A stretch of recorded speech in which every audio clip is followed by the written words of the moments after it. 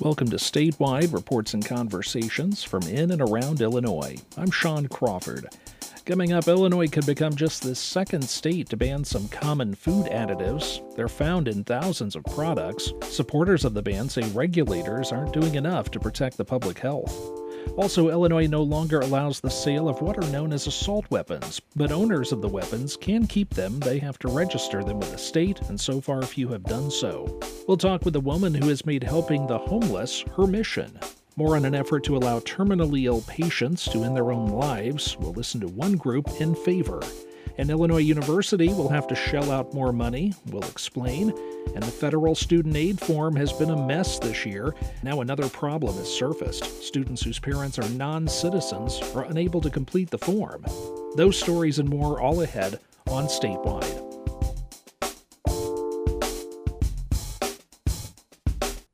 This is Statewide. We're glad to have you along. I'm Sean Crawford.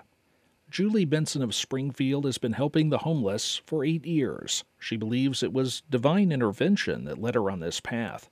Maureen McKinney interviewed her for part of an ongoing series. Benson is a 63-year-old retiree, and she's won national and local awards for her efforts. She takes donations of money and goods through her Facebook page called Helping the Homeless in Springfield, Illinois.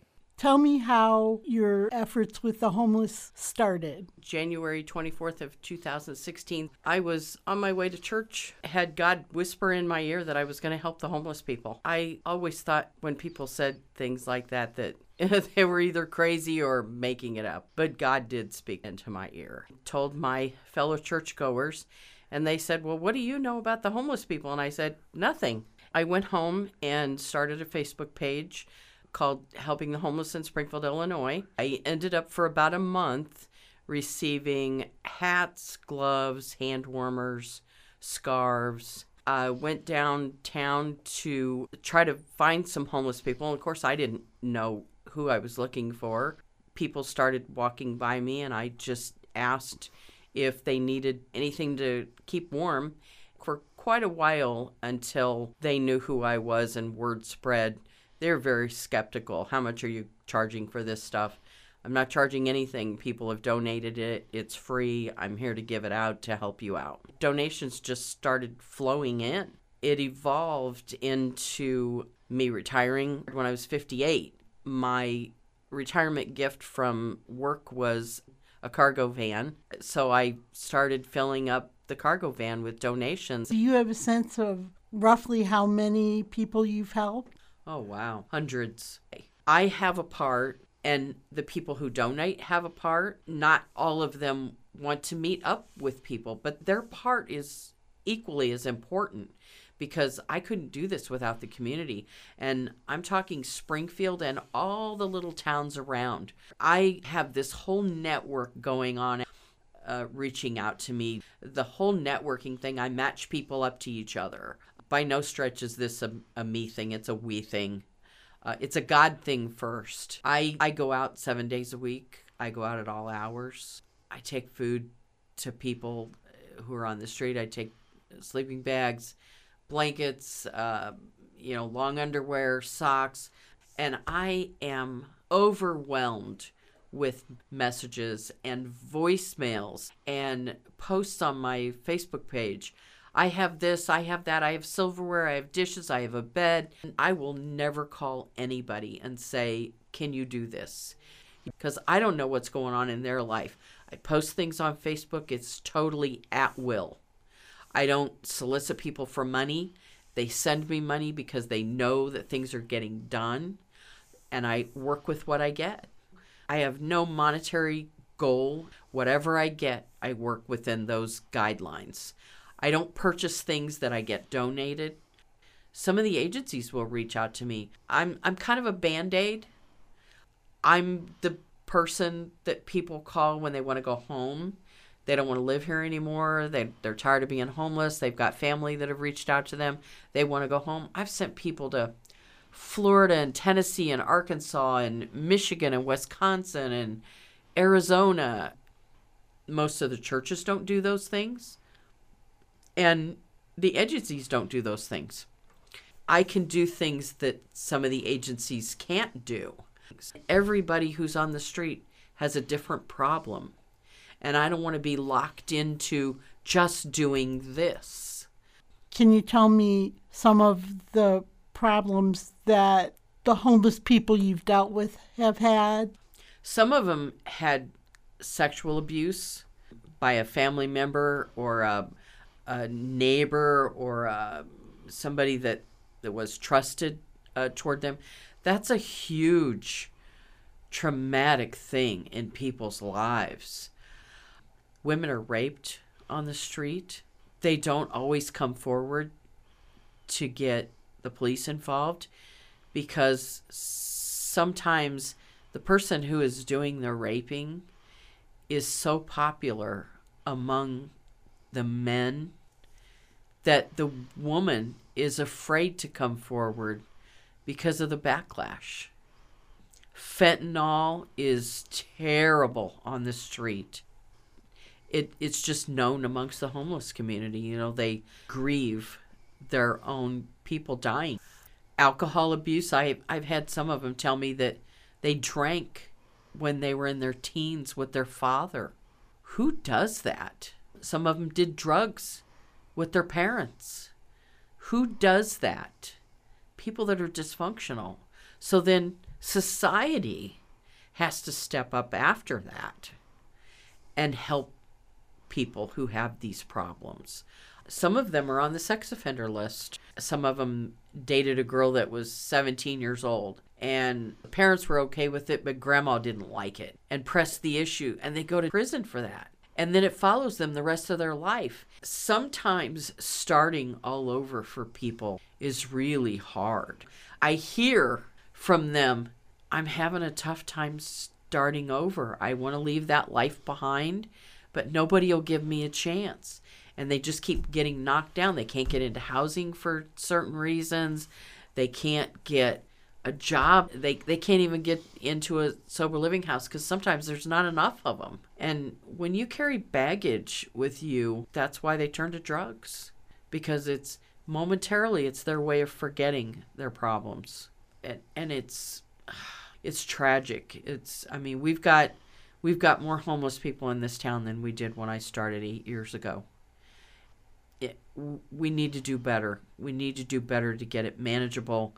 It's generational dysfunction where it just keeps happening, because people don't know better.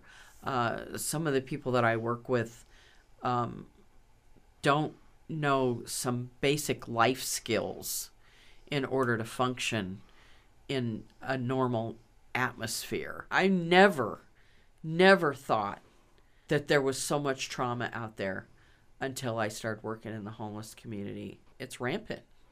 What makes you think that the homeless population in Springfield has increased? Well, the number of phone calls that I get and people who are displaced constantly, and now it doesn't have anything to do with COVID.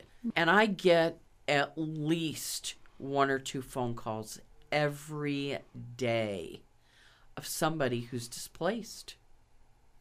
Some of them come here seeking help because for years and years and years, people were told Springfield's the place to go. They've got services.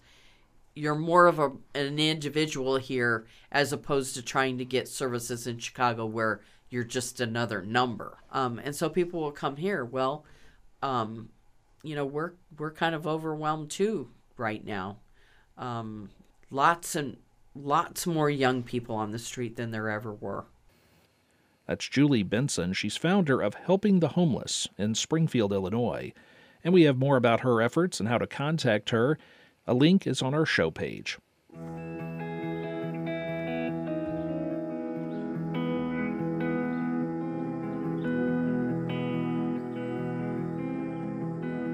Illinois lawmakers adopted a statewide ban on the sale of assault-style weapons over a year ago. The measure allowed people to keep firearms bought legally before the ban took effect if they register the weapons, but very few people have done so. We looked at the registration rates across the state and by county. Justin Bull talked with our State House reporter Mawa Iqbal and data reporter Amy Chin. Amy, what do the numbers show about assault weapon registration? Yeah, so data from the Illinois State Police shows that there were 29,000 people registering banned assault weapons, ammunition, and accessories before the January 1st deadline under the law, which is called the Protect Illinois Communities Act. But just to put that number into context, we looked at the registration rate among licensed gun owners and found that that 29,000 number actually represents just 1.2% of all licensed gun owners in Illinois.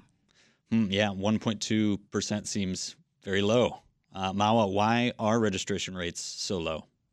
Yeah, so I was talking to Adam Winkler earlier this week. He was a UCLA professor who studies gun policy, and he was saying that, Illinois is not unique in the sense that any gun registration historically in any part of the country has been quite low. Registration rates have been quite low. And he says that the biggest reasons for this is that, one, people may not even know that the law exists. They just don't maybe pay attention to the news or they're not familiar with gun policy, so they just don't know that they have to register.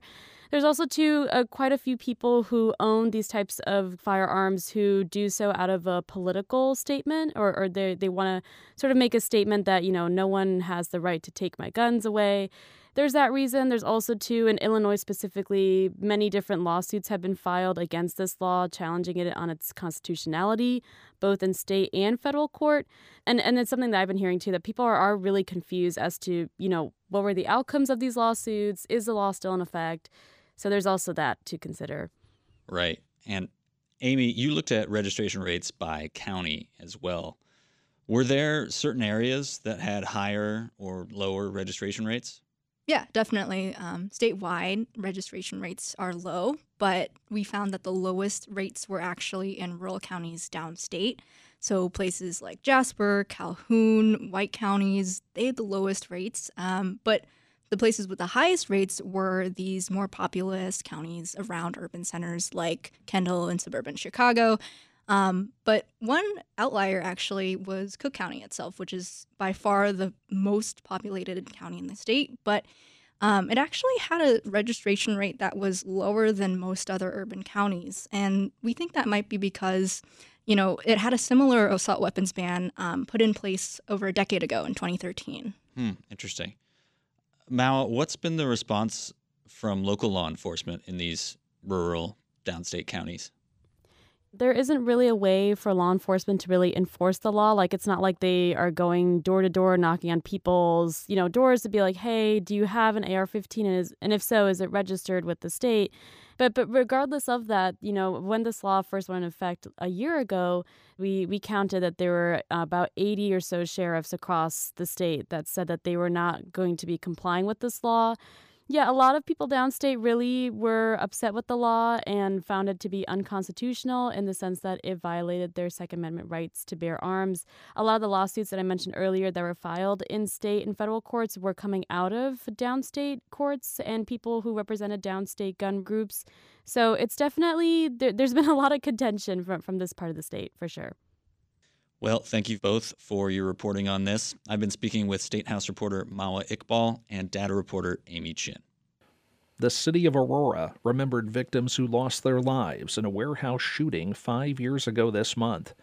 Yvonne Booz has more from the ceremony. Oh, say, can you see? Family, friends, and city officials sat in a dimly lit room at Bell Sal Banquet Hall. They were given battery-operated candles to use throughout the service. The room was filled with emotion as people greeted each other with warm hugs. On February 15, 2019, Gary Montez Martin killed 5 men and injured 6 at the Henry Pratt Company in Aurora. Let us raise our candle in honor of Russell Byer, Vincente Juarez, Clayton Parks, Josh Pinker, and Trevor Wainer. That's Aurora Mayor Richard C. Irvin calling out the names of the 5 men who lost their lives. Mayor Irvin recounts the events of the day. He remembers when the call came in about the active shooting. In the minutes that followed, things were fundamentally changed. People had been shot, and lives had been lost. In a matter of minutes, we became the very city we watched on the news over and over, year after year. That day not only changed the city, but also the lives of the victims' families. Ted Byer is the father of Russell Byer. He says he visits his son's grave twice, sometimes 3 times a day. That's my life. That's my heart. That's my heartbeat right now. That's what keeps me going. I've seen death from the war. Never dreamed. I worked there for 40 years at Pratt with him. Abby Parks is the widow of Clayton Parks. She was there with her mother and 5-year-old son. Other people's grief can be hard. So when a whole entire community grieves with you, remembers with you, lets you know that the people that you loved aren't forgotten, it means a lot. Clayton Muhammad is the senior advisor to the mayor.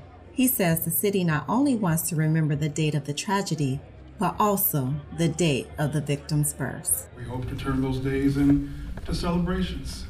And so to the families, you have our direct contact info and we have yours. And however you like to celebrate your loved one's day in Aurora, know that Mayor Irvin and the city of Aurora support you.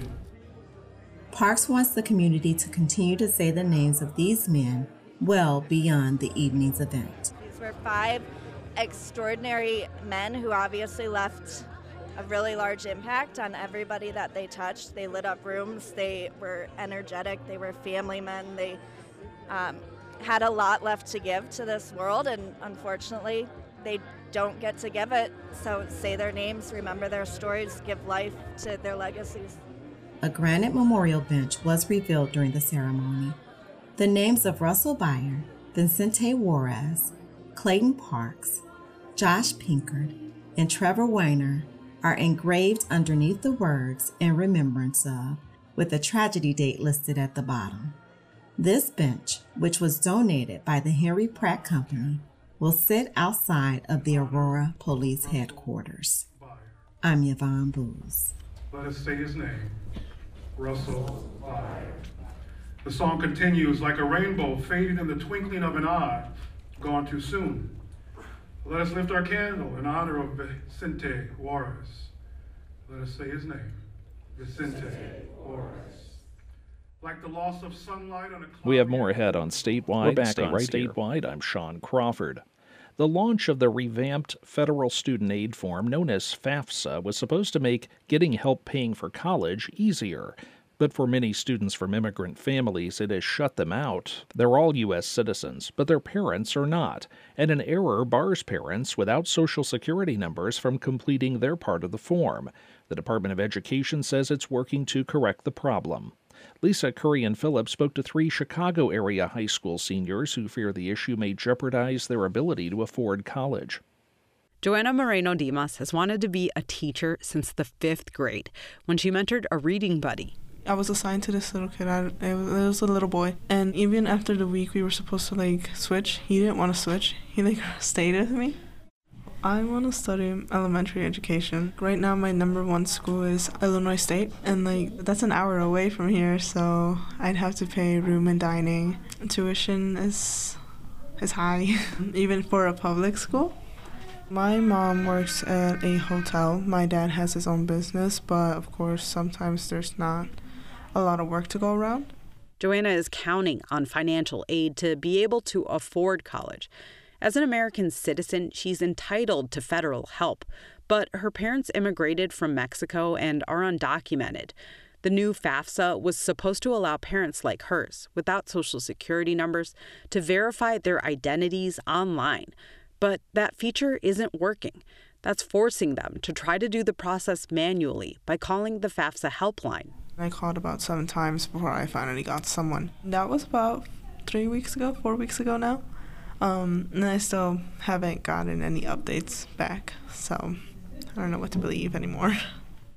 Congress ordered the Department of Education to overhaul the form because of complaints it was hard to use. Now, some students who are eligible for federal aid are frustrated because they can't use it at all. Like Naomi. She's gotten into a couple of colleges. She wants to study to become a forensic psychologist or crime scene investigator. Naomi asked that her last name not be used because her mother, a single parent, is undocumented. You'll get to the point of the website where you could fill out information, but then it'll just take you right back to the beginning to start over again and make you put in the social security number, but you already said that you didn't have one. So the website's just not helpful. Naomi is determined to be the first in her family to get a college degree. So she's called and called. The first time I ever landed them on the phone, I was talking to this lady and she said, we need your mom to call us because you can't be creating the account for her. I was telling her, I'm not trying to create the account for her. I'm trying to help her create the account. My mom doesn't really understand this stuff because we've never actually had to do it before. It's just kind of upsetting because you've been doing this for how many years and you still can't figure out a way how to make it work. Naomi wonders how much money will be left by the time her application is processed. So does her classmate, Guadalupe. Federal aid is handed out until it's gone. Guadalupe also doesn't want her last name used because her parents are undocumented. She's already been accepted to Northwestern University. Tuition there costs $64,000 a year, but most students receive financial aid. That's why submitting the FAFSA is so important. It definitely keeps you up at night, thinking about it. Yeah, it's hard. We would call the number in order to verify my mom's identity, and I would just wait for hours and hours. It would be 7 in the morning, and my mom would ask me did they answer yet, and I had to say no. All three graduating seniors say they just want to be treated like any other student. Here's Naomi again. We're just kids trying to get our stuff done so we can go to college and pay for it. The only difference is that our parents have social security numbers, and I feel like that shouldn't separate us from getting help. The Department of Education doesn't have a date for when the problems might be fixed. Some colleges have pushed back their enrollment deadlines to give students more time to figure out which schools they can and can't afford. Now all Naomi, Joanna, and Guadalupe can do is wait. Lisa Corian Phillip, WBEZ News. Bradley University will pay a higher interest rate and need to maintain a larger financial cushion. That's after violating the bond covenants on some $17 million worth of debt last year. Tim Shelley has the story. WCBU obtained documents filed with the Illinois Finance Authority that said the university violated its continuing covenant agreement with PNC Bank for the year ending May 31, 2023. The specific provision breached required the university to maintain a debt service coverage ratio of not less than 1.25 to 1, with 1 representing the minimum net operating income required to service the annual debt. Debt service coverage ratios are a measure of cash flow adequacy. Lenders typically want borrowers to finish out the year with a cushion, or just a little bit more money than what's needed to service the debt. Jim Cofer, the interim chief financial officer at Bradley University, didn't sugarcoat his assessment about what happened. We're not going broke. We had a bad year, and that bad year threw off the debt service coverage ratio. It's just, what can you say? It was a bad year. Students were down and spent too much money, basically. While a covenant violation isn't considered to be as serious as missing a payment, municipal market analytics partner Matt Fabian says it's still a red flag. Universities in strong financial health don't have technical defaults. So there's clearly challenges that the school is trying to work through. PNC Bank could have called in the $17 million in debt immediately, but instead agreed to waive the university's bond covenant violation in exchange for new conditions to the terms. That includes an interest rate hike and a gradually increasing debt service coverage ratio. The required ratio decreases to 1.0 for the year ending this May, but will gradually increase up to 1.5 in 2026. Fabian says that's a reflection of the increased risk the lender takes on by waiving the covenant violation. PNC Bank declined to comment for the story, citing client confidentiality. Rushika Radhakrishnan is a credit analyst with S&P Global. She says a covenant violation isn't necessarily cause for a ratings change by itself, but rather that's determined on a case-by-case basis. She says while Bradley's covenant violation was triggered by a larger-than-expected operating deficit, PNC's default waiver and the university making its debt payments consistently are two factors weighing in the institution's favor. She also noted the management actions to control costs like the December cuts. President Stephen Standiford announced back in July of 2023 that the university was running a $13 million operational deficit and would need to slash costs by 10% to right-size spending. Those cuts fell mostly upon academic programming, to the chagrin of faculty, who took an unusually public stance in announcing the moves. The Bradley chapter of the American Association of University Professors argues the cuts hurt the university's academic standing. They've also retained legal counsel regarding the cost-cutting process, which they say violated their faculty handbook. Ultimately, Standiford announced the termination of 61 positions and 15 programs were cut. Jim Kofer defends that move. He says making cuts is difficult, but Bradley is positioning itself to move into the future. It may not be popular. It may not be what you want to do. It may be a change, but you got to stick with the plan and make those necessary changes. Rushika Radhakrishnan says Bradley's overall balance sheet remains solid even through fiscal year 2023. But she says operating performance is something that they're watching closely. They have spoken to us about some financial improvement plan they have in place and the expectation that by 2026 they're expecting significant improvement. Experts say 2023 saw an unusually high number of covenant violations at higher learning institutions around the country. Analyst Matt Fabian says last year saw the most since his company first began tracking them in 2009. There's been talk in the country, right, about how the higher education providers are coming under stress, right, and that there will be problems. And that's been discussed for decades. But last year may have been the year when it actually starts. A new permanent CFO is coming on at Bradley later this year. I'm Tim Shelley. Just this year, most Rockford elementary schools extended their school day by over half an hour to focus on literacy. Peter Medlin reports on how that initiative is going so far. What do I hear? A group of Washington elementary school students are working on a phonics activity. This is Power Hour. It's how they use their extra 40 minutes to work on literacy skills. Washington was one of 20 RPS elementary schools that chose to extend their day thanks to federal COVID relief funding. Students arrive a little bit earlier and go home a little bit later. Angelique Malone is the principal at Washington. All the energy towards learning, girl. She says, looking at data, they realized that the way they were teaching reading wasn't effective for their students. And digging even deeper, they found that in their previous model, students were spending most of their time learning independently instead of getting direct instruction from their teacher. We just kind of knew we had to do something different to get a different result, and then that kind of birthed the vision and idea around our Power Hour. Assistant Principal Erica Schwanke says that meant they needed all hands on deck. Every teacher in the building is being utilized, so we were able to have smaller group sizes because we're using our enrichment teachers, our title teachers, everybody, social worker. At the beginning of the school year, every student was assessed and placed in groups based on their reading level, not their grade level. So the students doing those phonics lessons aren't in the same class. They're not even all in the same grade. Schwanke says some classrooms have a mixture of 2nd through 5th graders, and she says it also allows teachers to build relationships with different students throughout the building. We can move kids based on if they need more reinforcement or if they need to be, advancing further ahead. She says that based on their level, kids are placed on one of two paths. The first one is rooted in phonics. Educators say it's the foundation of literacy. Jab.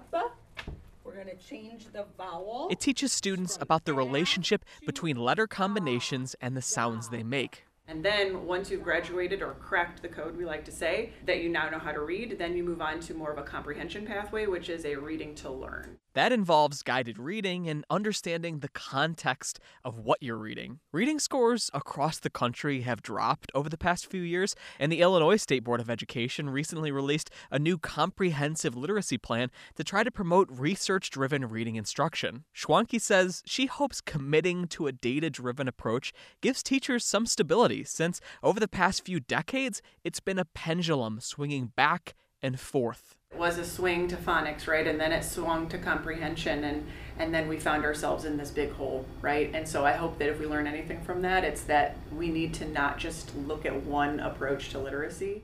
On Friday, the first group of Washington students is graduating from learning to read to reading to learn. They're holding a graduation ceremony for those 62 students to celebrate the achievement. And Principal Malone believes the literacy model is benefiting more than just those students. She says data from their mid-year assessments is encouraging. We had 46% of our students at or above grade level, compared to winter of last year, we only had 26%. So we saw a 20% increase with just these first few months of school, fall to winter, with the adjustments that we made. The federal relief funding ends after this year, but with these results, Malone says it would be a mistake to quit now. We're going to continue even if we don't have the extended times, right? So we'll have to borrow some minutes from here and there within the schedule, but based on our needs here, it's necessary. It might look a little bit different over the next couple of years.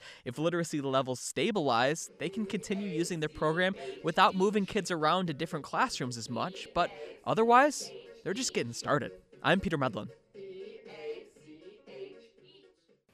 In 2021, Illinois became the first state to require public schools to teach Asian American history. That was on top of teaching the history of LGBTQ people, black people, before enslavement, and the Holocaust. So how are teachers doing? Illinois public media reporter Emily Hayes spoke with the University of Illinois education professor Asif Wilson, who has been studying that question. He leads the state's 5-month course for teachers on the requirements. You will have a study out soon on where teachers started with the I3 training, which stands for Inclusive Inquiry-Based Social Studies for Illinois. Can you tell me about your preliminary results? Teachers generally feel prepared to meet the calls of the Inclusive American History mandates, all of them, no matter how old or new. However, there are a number of teachers that feel unprepared. And so until every teacher feels prepared, that means that students aren't gaining access to those critical inclusive learning experiences in schools. And given that teachers are the main conduits of those learning experiences, this is not to penalize them or scrutinize what teachers are doing. I think they're under an immense amount of pressure, but that more work needs to be done from translation of legislation to practice. Is there a bias between teachers who have wanted to sign up for this and teachers who may not be interested in signing up? Do you think that this survey represents teachers as a whole across Illinois? Certainly, we have teachers who are interested, if not engaging already, in inquiry-based and inclusive practices. I do think, however, and this is informal, just conversations with teachers around why they got involved in this. It's because they're getting paid for professional learning, which is nice. We're not paying them any sort of high number. They only get paid $450, and it's 5 months of intensive work. So it's not a lot of pay, but the pay is the initial carrot. There's professional development hours. Teachers have to do 12 a year. And then I think once they get in the professional learning experience, it's a quality, well-designed professional learning experience that engages them in the sort of preparation for this sort of stuff. Also, the standards in social science have created a milieu of there's something out there. I think that's where we're at. There's something new out there. Some people are moving towards that at different rates. And I think that's created some curiosity in people to get involved in professional learning. I think the impression that a lot of us have is that outside of Chicago, there's a lot more pushback from parents and administrators to teachers who might want to teach more about inclusive Black history or Asian American history. Was that true in the surveys? So out of the 600 plus survey responses that we received, we found that both administration, as we wrote in the survey, school and district administration, and parents and families were generally supportive of both inquiry-based learning in social science and inclusive history in social science. And so this might, butt up against, it doesn't negate the communities that are resistant to these sorts of learning experiences. I'm not saying that they don't exist, but the survey data that we received illuminated that parents and administration are generally supportive, so that while there may be naysayers, while there may be resistance, there's also a large body and community of support for both inquiry-based learning and inclusive American history in Illinois. That was Asif Wilson, a curriculum and instruction professor at the University of Illinois in Urbana-Champaign. I'm Emily Hayes. Just ahead on Statewide, we'll hear about Governor J.B. Pritzker's plan for a new state budget. That and more coming up. This is Statewide. I'm Sean Crawford. Governor J.B. Pritzker proposed a nearly $53 billion budget this week. He wants to put more money toward education and child welfare while continuing to care for the influx of migrants, but not everyone is sold on his plan. Alex Stegman reports. Governor Pritzker had a strong message for those who question Illinois' trajectory. Do not let the doom grifters steal your optimism about what's ahead for Illinois. Our future is bright, and opportunity lies ahead. Opportunities that start with Illinois' children. Pritzker wants to spend an additional $450 million next year on K-12 education. Much of that comes from a $350 million increase following the evidence-based funding formula. There's also money allocated for a statewide literacy program and grants to help hire more teachers. This is the second year of the governor's pre-K Smart Start initiative. This year, Pritzker wants to spend $400 million, which would, among other things, open another 5,000 preschool spots statewide. Right now, we have over 82,000 publicly funded preschool classroom seats, the highest number in our state's history. And staying on the Smart Start plan, we will achieve universal preschool by 2027.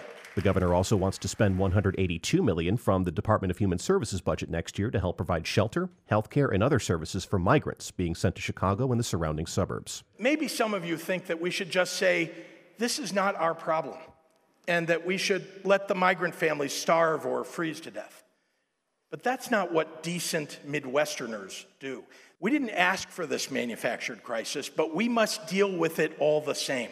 Pritzker suggests spending $440 million on the programs offering health care to immigrant adults and seniors 42 or older, which is less than this year. Undocumented immigrants are eligible, not asylum seekers who are covered under federal programs. Republicans generally aren't supporting this plan, with many saying they don't want a budget that spends hundreds of millions on non-Illinois citizens. But they're more complimentary than usual. House Republican leader Tony McCombie says there are good things, like fully funding both education and this year's pension payment. But the bad part is that we're going to have $910 million in tax increases. The governor's office puts that number around $827 million. He didn't mention it in the speech, but Pritzker is proposing a 20% hike to the sports wagering tax from 15% to 35%. He also wants to cap certain corporate income tax benefits and limit benefits that discount retailers get. But there could also be some tax cuts, like a modest child tax credit for low to middle income families with children 3 or younger, and permanently getting rid of the 1% grocery tax. It's one more regressive tax that we just don't need. Even if it only puts a few $100 back in families' pockets, it's the right thing to do. That proposal caught Republican State Senator Jill Tracy off guard. It's a Republican idea that she's supported for years, but she wanted more. Perhaps property tax relief or reducing the gasoline tax. Somehow, she says, the budget keeps growing year after year. There was just a total focus of increasing this budget, the largest in Illinois history, why do we have to always have a budget that grows every year? As outlined with cuts and increases taken into account, the proposal for fiscal year 2025 spends $52.7 billion against expected revenue of $52.9 billion. But Pritzker's proposal won't be the final budget. Now, the next phase begins as lawmakers analyze the governor's plan and come up with ideas of their own. The goal is to present him a budget toward the end of May when they're scheduled to adjourn. I'm Alex Stegman. Skittles are one of the most popular candies in the U.S., but they contain an ingredient called titanium dioxide that lawmakers in Illinois are proposing to ban, along with 4 other food additives. If passed, it would make Illinois the second state behind California to ban ingredients found in thousands of food products that many say are linked to health problems. It would also set up a showdown with the Food and Drug Administration that now allows those additives. NPR's Deepa Fernandez has more on that story. Helena Bodemiller-Evich joins us now. She's the founder and editor of Food Fix, a publication that focuses on food policy. Welcome, Helena. Thanks for having me. So what food additives is Illinois trying to ban, and what does the science say about them? So Illinois is trying to ban 5 controversial food additives. There's brominated vegetable oil, more commonly known as BVO, potassium bromate, propylparaben, red dye number 3, and also titanium dioxide, which you just mentioned. And all of these additives have been either banned or very strictly limited in Europe. The research for each of them is different, but just to give you one example, red dye number 3 was actually banned from cosmetics by FDA in 1990 over cancer concerns. And each of these has their kind of own debates about the state of the science, but for other regulators in other countries, there have been enough questions and enough concerns to go ahead and ban them. So what kind of foods are these showing up in? Like we mentioned Skittles. Where else are we seeing some of these food additives? So titanium dioxide is a really common whitening or brightening agent. So it might be used in something like ranch dressing or a frosting to make it whiter or brighter. For candies, it's used to brighten the color. And it's pretty common. The Environmental Working Group estimates that the additives that are trying to be banned by both Illinois and also California, which just banned 4 of these, are used in thousands and thousands of products in the U.S. So who is against this? Why would we not want to ban them if there are serious questions about them and their health impact, and they're banned in other countries? So it's a really interesting debate. Basically, right now we have industry groups particularly saying that, this is a question for the Food and Drug Administration. This is a federal question. So they don't like the idea that states would be deciding which additives are banned or not in the U.S. The state leaders that I've talked to say, look, FDA has been really slow to act or even re-review the safety of some of these additives. And they're tired of waiting. So they're kind of taking matters into their own hands. Okay. And the industry really wants certainty, and they want national level policy. So back in Illinois, Democrats control the levers of power. Do you think this is likely to pass there, given that? And if so, what effect will this have, given that California is the other very populous state to have already done so? Yeah, I think it's fairly likely to pass in Illinois. I'll be watching it really closely. If it does, it'll be interesting then to watch, do industry groups challenge this in court? Do they try to argue that maybe there's federal preemption here, right? That Illinois doesn't have the right to do this. That kind of an argument could end up all the way in the Supreme Court. I mean, these are some really big legal questions about what states have the right to do. And it could be a while before it's settled, but this puts a lot of pressure on FDA to re-review some of these chemicals. And in one case, in the case of brominated vegetable oil, or BVO, which California just banned, FDA has actually recently proposed pulling that from the market. So in some of these, FDA may end up banning them. In some cases, they may end up affirming the safety. So a lot of eyes are on FDA now. Helena, how much do you think we, the regular consumers, actually know about this? I mean, I feel like in California, we're probably a little more educated because we've been through the process. But I imagine there's many people out there who just want to eat a healthy salad dressing and not have chemicals in it, or, want their kids to have candy that isn't, potentially hazardous to their health. I think consumers don't put a whole lot of thought into what the individual ingredients are. There's just this hope, or this, I guess, trust that we have, right? That regulators are on top of this. And one of the big criticisms of FDA in recent years has been that the agency just hasn't been as active in this area. The agency is definitely shifting their stance and taking a much more active role, trying to, make sure that anything that's on the market where there are concerns, that FDA is taking a look at that. And so I think we will see a more active position from that agency. And consumers, frankly, expect that that's the position that FDA is already taking, right? We sort of assume that that's the case. And so this is an area to watch for sure for consumers that are concerned about, what they're consuming and what the ingredients mean. Food policy journalist Helena Bodemiller-Evich, thank you so much for joining us. Thank you.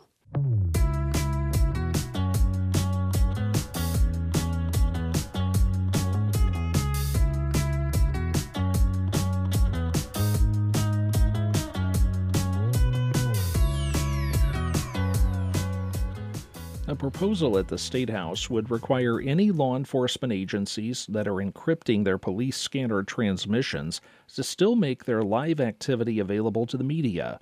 Democratic Representative LaShawn Ford is the bill's sponsor. He says the live information would allow people to inform authorities more quickly and effectively. We believe that anybody that's regulated by the FCC and licensed by the state, we believe they are trustworthy and that they will report real-time crime and will not interfere with law enforcement, but will actually be a partner with the law enforcement to help catch criminals. Ford says the plan would allow community members to help each other and create safer neighborhoods. Some Illinois lawmakers want to allow terminally ill patients to end their lives on their own terms. A new proposal in the state Senate would let people with a prognosis of 6 months to live or less get a prescription for medication that they would administer themselves. Kadeen Bennett from the ACLU of Illinois joined Alex Degman from her office in downtown Chicago. She says they've been advocating for this since the late 1990s. I think we're at a point where people understand that this issue is a really important thing. The idea that somebody who is terminal, so they have a prognosis of 6 months or less to live, deserve the opportunity to have access to medication that would allow for them to end their life in a peaceful manner. How safe and effective are these medications that we're talking about here? So they are very safe, like most medications that you're allowed to take for end-of-life care in other states. So we don't know of any examples in other states where it's been harmful to a patient. It's effective in that it's a prescription that a doctor gives a patient who's terminal so that they're able, there's some guardrails in place. The patient has to be able to ingest the medication. And once they ingest, they transition into a peaceful sleep. And then they are able to end their suffering. Are there safeguards in place to ensure people aren't making a decision out of haste? Because, they just got the worst news of their life, right? How does this legislation ensure that they're able to sit back for a minute, take a beat, fully take stock of the situation, and not rush into any major decisions right away? Yeah, so similar to other states, the way that this would work is that you would have to have a diagnosis of being terminal, so 6 months or less to live. You'd have to be an adult, so somebody who's over 18 years of age. You would have to be able to have the mental capacity to make the decision for yourself. So you would go to a doctor, say, doctor, I'm terminal. I would like to explore medical aid in dying. You would have to do an oral request. Then there is another guardrail of having a written request. And then no less than 5 days after your first oral request, you have to make another oral request. So at the second oral request, so that's oral, written, oral, then you are able to move forward in the process. Now, are all doctors going to be required to participate in this and write prescriptions if that's what their patients want? Nope. We have the healthcare right of conscience law in Illinois. No doctor is required to provide this care. No medical health professional is required to participate in this care at all. It does say that if you're my doctor and I come to you asking for that care and you don't provide it, there is some built-in language that would require that the healthcare provider make sure you transfer that patient's records in a timely manner, which is important for somebody who's terminal, and make clear that you don't provide that care. And that kind of leads into my next question, which is that, some people are against this. They, among other things, are saying that conjures up visions of Dr. Jack Kevorkian and assisted suicide. But why is this different? Yeah, I think it's unfortunate to combine those two things. We're talking about an end-of-life option for somebody who's facing a terminal illness, so 6 months or less to live. Assisted suicide is something that's very different. It doesn't require any kind of terminal diagnosis. For so many people, having this option is so crucial and brings them comfort at the end of their lives, and I think it's really important. I understand that people are opposed to it, but this is a end-of-life option that nobody is forced to engage in if they don't want to. Either they don't have to take it if they don't want to, they don't have to provide this care if they don't want to. That's Kadeen Bennett from the ACLU of Illinois, speaking with Alex Degman about a plan to allow terminally ill patients to end their lives with prescription medication that they would administer themselves.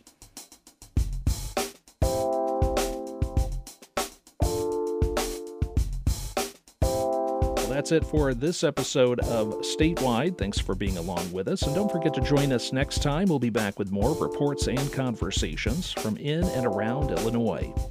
You can find us where you get your podcasts through the NPR app and at nprillinois.org.